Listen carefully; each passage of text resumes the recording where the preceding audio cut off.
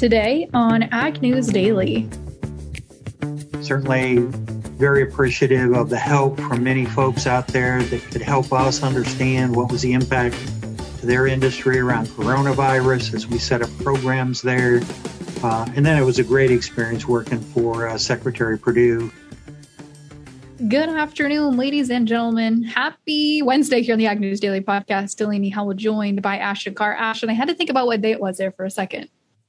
I know. I feel like today, or not today, but this week, it's all kind of scrambling together. I have zero motivation this week. And Delaney, don't know if you're into astrology, but or if you're into TikTok, but my TikTok is full of people just talking about astrology. And apparently we're in a moon phase that you're supposed to be, resting right now. And it's typical that you don't really have a whole lot of motivation. So I keep kind of blaming my procrastination and low energy on the moon. Well, that kind of makes sense. I'm not sure I'm into all the astrology stuff, horoscopes, all that. But usually, for this time of year, temperatures aren't quite as warm as they are right now. So I think people are still kind of struggling getting through winter and being done on that front. I can kind of understand. Yeah, I tell my roommate about all the stuff I see on TikTok because I'm not sure if I believe it either. Oh my God. Sorry. My roommate's cat apparently is under my feet and she keeps biting me. Sorry, I'll cut that. You can leave that in. That's fine. I just had my feet under my desk and I guess she got mad and just started attacking them. But either way, I tell my roommate about the astrology stuff that I see all the time. And I just think it's funny. And because I'm not sure if I totally believe in it or anything either. So I don't know why it keeps coming on my feed. But I keep kind of blaming everything on the moon. So it makes me feel a little bit better about my laziness. Well, whatever you got to tell yourself, Ashton. I know. I just keep having to come up with some kind of explanation because it can't just be just because I'm lazy. No, probably not. There's probably something else too. Well, Delaney, what kind of news are you watching for today? I didn't find a whole lot, so I'm anxious to see what you have to say today. Well, I'm also not finding a whole lot of news today. But we've got good interviews this week, so that's a plus, Ash. We've got a lot of good interviews this week, actually. I won't tease too many of them. We'll get to that later. But news-wise, yeah, it's pretty dry today. I guess in D.C., we've got some news stories to watch there. Oh, this actually just pinged my watch, but Congress literally as we're recording the podcast here at 1:23 p.m. in the afternoon, Congress just passed the new $1.9 trillion COVID relief bill, which means its next steps are to head to President Biden's desk to sign the piece of legislation, which will probably happen as early as later today, Ashton. So we'll see that being pushed through. We've talked about what that means for agriculture. It'd probably be good to have somebody else on that's much more intelligent than you and I, Ashton, to talk about that a little bit more and what its impacts for agriculture will be. But it, of course, includes another round of stimulus checks, more money going into PPP. So I'm assuming we'll probably see, folks being able to apply maybe for a third round there. I'm not sure how that will work yet. But it also includes some direct aid for USDA. And I'm not entirely sure how they'll divvy that money out. But yes, $1.9 trillion package just passed. And the other piece of Washington, D.C. related news that I had, Ashton, was President Joe Biden and his COVID-19 advisors have told AgriPulse News that they're optimistic rural residents will get vaccinated in sufficient numbers to stop the virus from circulating. These advisors say they know people may be a little hesitant about getting this shot and want to hear it from their doctors and other local people they trust. But officials say they're working with states and stakeholder groups to get feedback and provide information as needed. And they said that rural America is, of course, one of their priorities to make sure that vaccines get distributed out to the countrysides as well. So I know a lot of the vaccinations have also been mostly based on age so far. And I do know quite a few people in rural areas. My grandma's gotten it. My boyfriend's grandmas have gotten vaccinated. So I don't know that necessarily we're seeing rural areas have issues with getting vaccinations. I think it's just making sure that continues to get pushed out to folks in rural areas and that they feel comfortable getting the vaccine. You know, Delaney, I'm just kind of curious as to how it's all really going down, because my grandparents, they weren't able to get their shot until April 1st. Although now that I say that, I think it has something to do not with their age, but they had coronavirus back in December. So I think you have to have been clean of coronavirus for 3 months or so. So I think that's the deal there. But I know a couple of my friends have gotten the vaccine. One of them is a cancer survivor, so she has pre-existing conditions. And then some of my friends who are teachers are actually able to get the vaccine since they're dealing with young kids all the time. But just kind of curious to see if more rural communities are open to getting the vaccine, because from a lot of the people that I've talked to in rural communities, they're not too keen on the idea, to be honest. Yeah, I understand my grandma getting it. That's one thing. I personally am not really excited to line up and get a shot. And maybe this is part of what the administration is trying to work on, is just curbing some of the ideas that we have in our minds about this vaccination. But look, I think I've said it before, I'll say it again. It just makes me really nervous to get a vaccination when it was pushed through in literally less than a year, when the flu shot, which still is hit or miss in my opinion, took like 7 years, I think, to develop, and is still in an ongoing, process. They are continually tweaking it and stuff. So I just get a little nervous about that myself. Yeah, I think the vaccine or the flu vaccine is like 65% effective, something like that. And they're saying that some of these coronavirus vaccines are 95+% effective. So I'm curious to see how that all kind of came together, but I'm no scientist, so I won't speak on it. But one thing that I do want to speak on is some more USDA news, because they have issued waivers that will allow children to receive meals when schools are out of session this summer. Currently, 12 million children are living in households where they may not always have enough to eat. The USDA says that the summer meals will provide relief to children and families who have been impacted by the COVID-19 pandemic. And although we're seeing these vaccines, don't really know when the end of the pandemic is in sight. But these waivers, which were previously extended through June, are now available until September 30th, which makes me wonder if they're going to be further extended into the school year, but that is months away.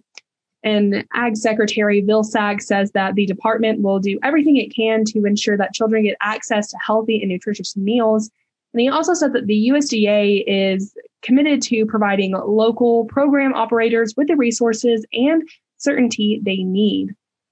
Now, these waivers extend the summer food service program and seamless summer option at no cost, and the meals can be served outside of the normal required group settings and meal times, and parents and guardians are allowed to pick up meals for their children.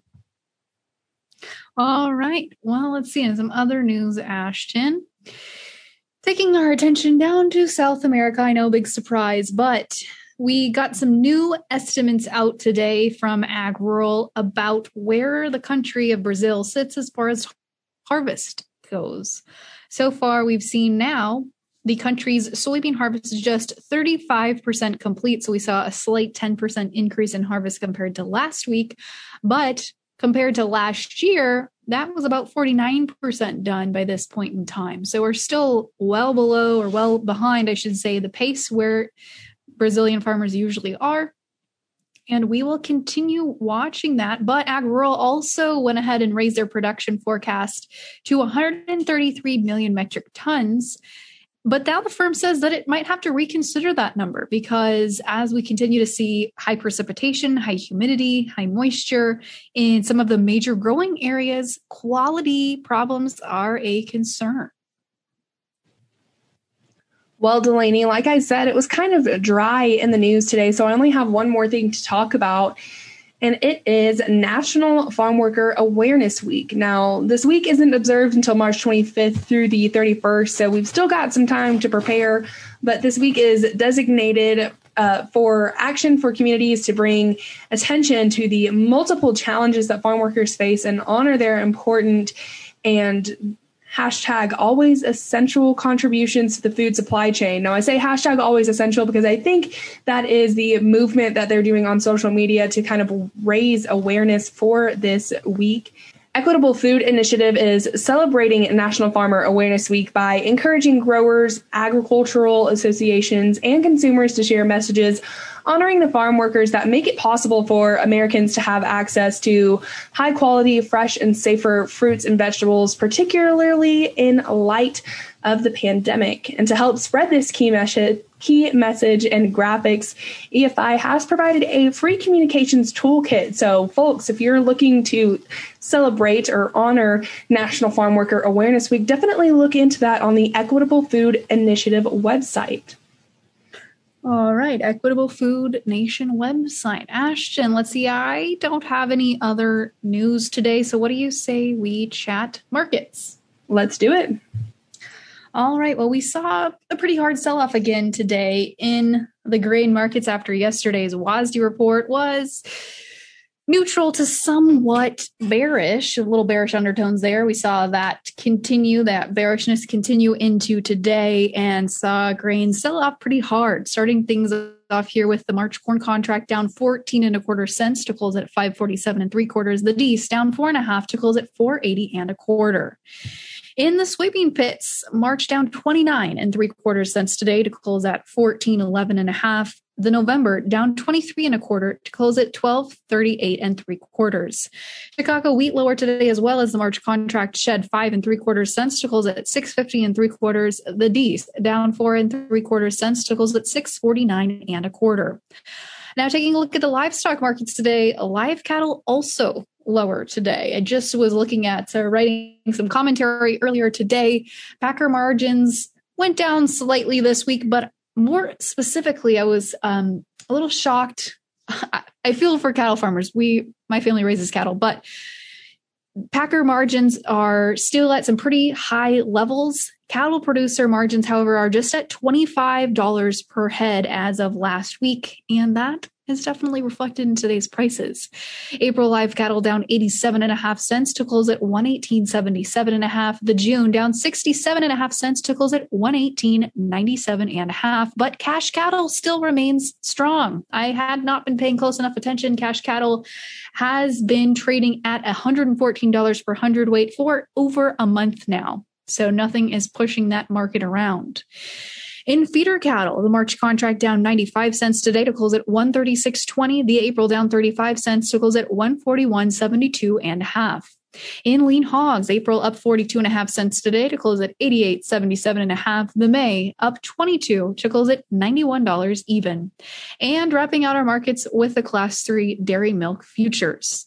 The March contract down 12 cents today to close at 16.28. The April down 2 cents to close at 17.87. Ashton, I know we've got a ton of great interviews planned this week. We've done so many already. Who are we playing for today? Today, we are talking to former Ag Secretary Bill Northey.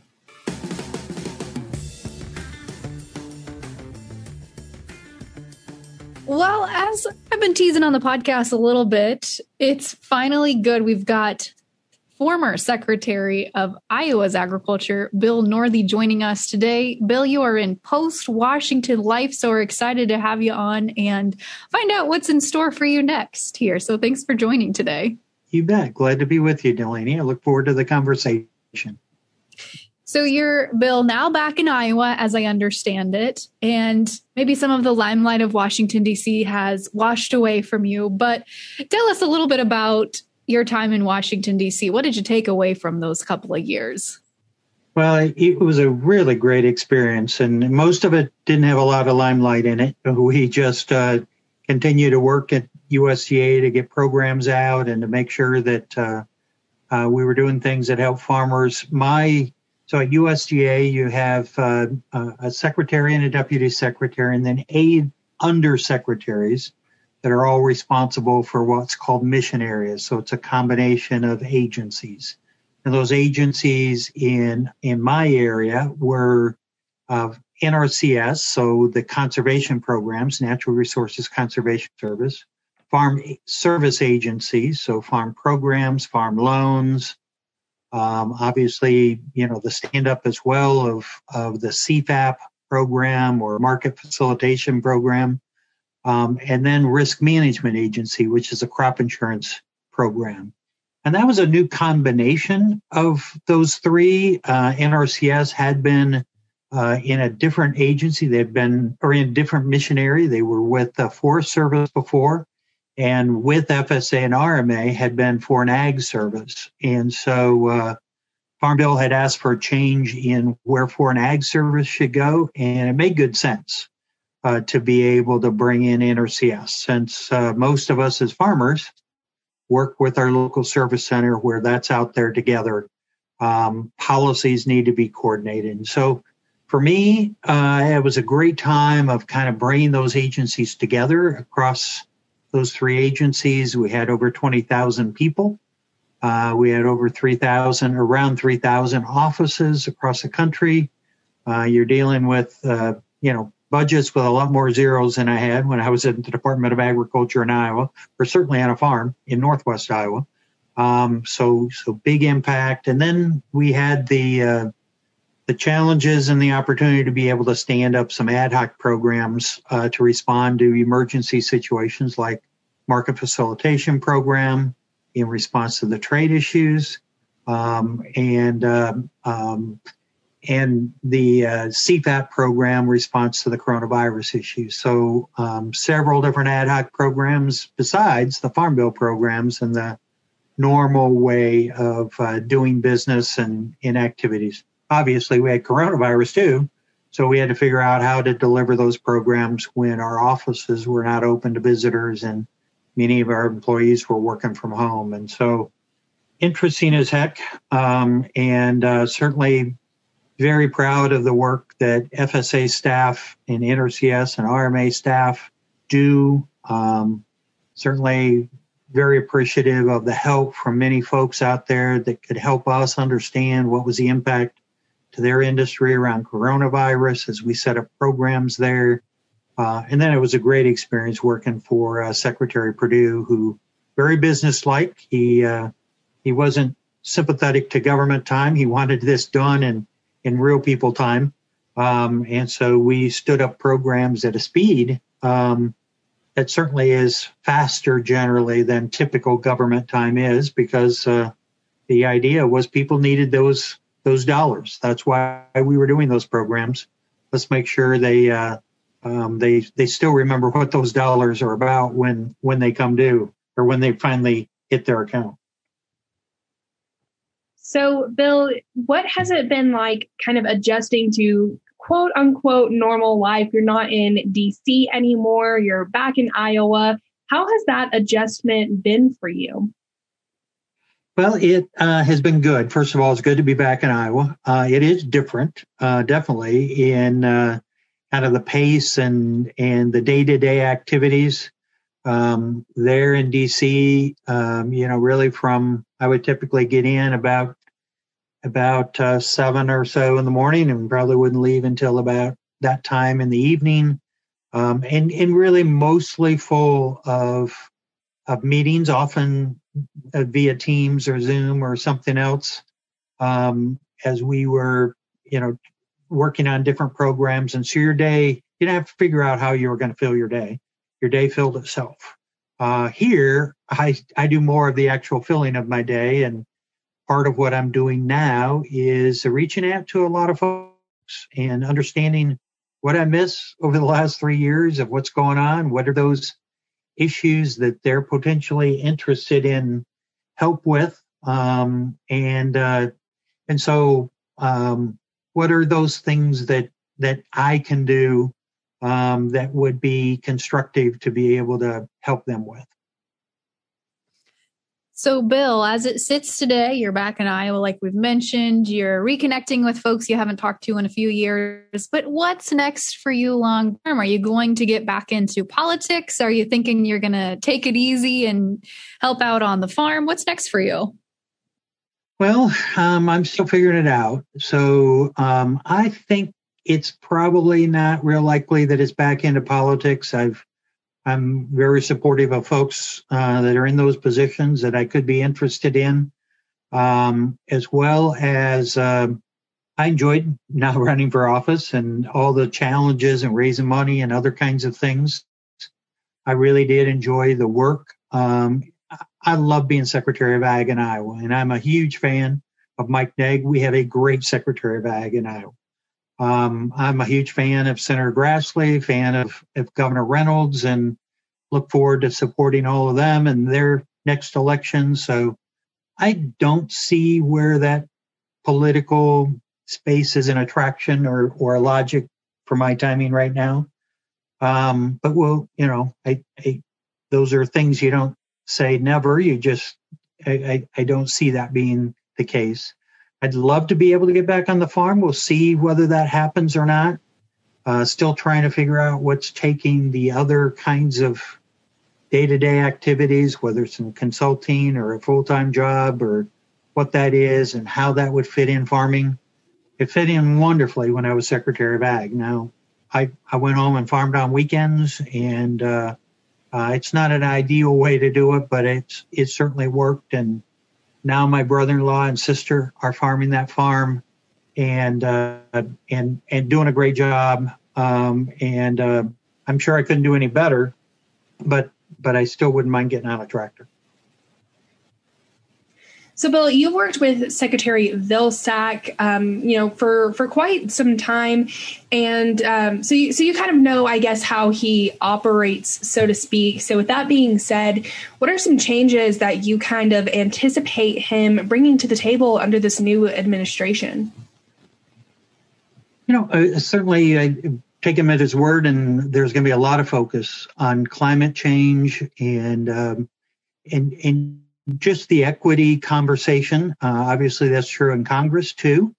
So there'll be a lot of attention there. I think they can look a little bit less at, some of the challenges in production agriculture around prices and others, because we've seen some prices come back. And so that's all good. But I do think that they will focus on climate, and then trying to put some form to that.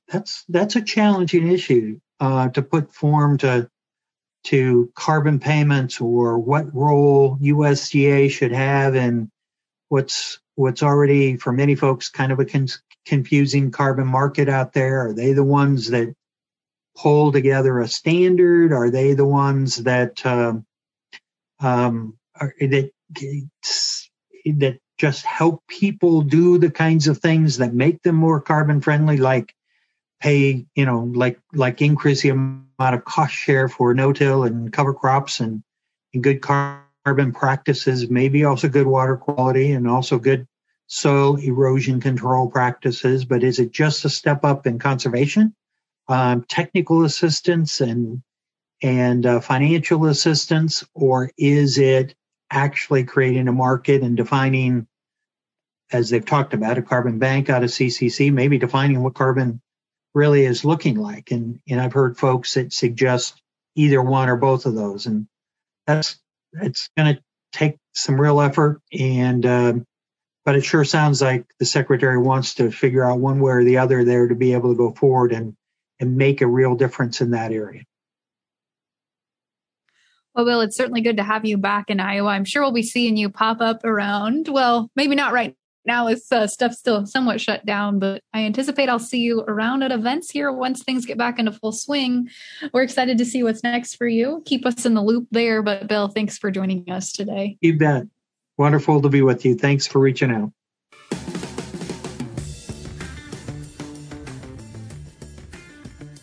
Well, again, a big thank you to Bill for coming on the podcast today. It was great to catch up with him today, Ashton. Certainly missed having him in Iowa, and we're definitely excited to have him back again. I have to say, it did feel weird calling him Bill.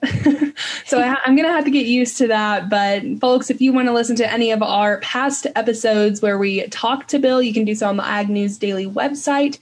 And be sure to follow along with us on social media at Ag News Daily on Facebook, Twitter, and Instagram for all future episodes. With that, Delaney, should we let the people go? Let's let them go.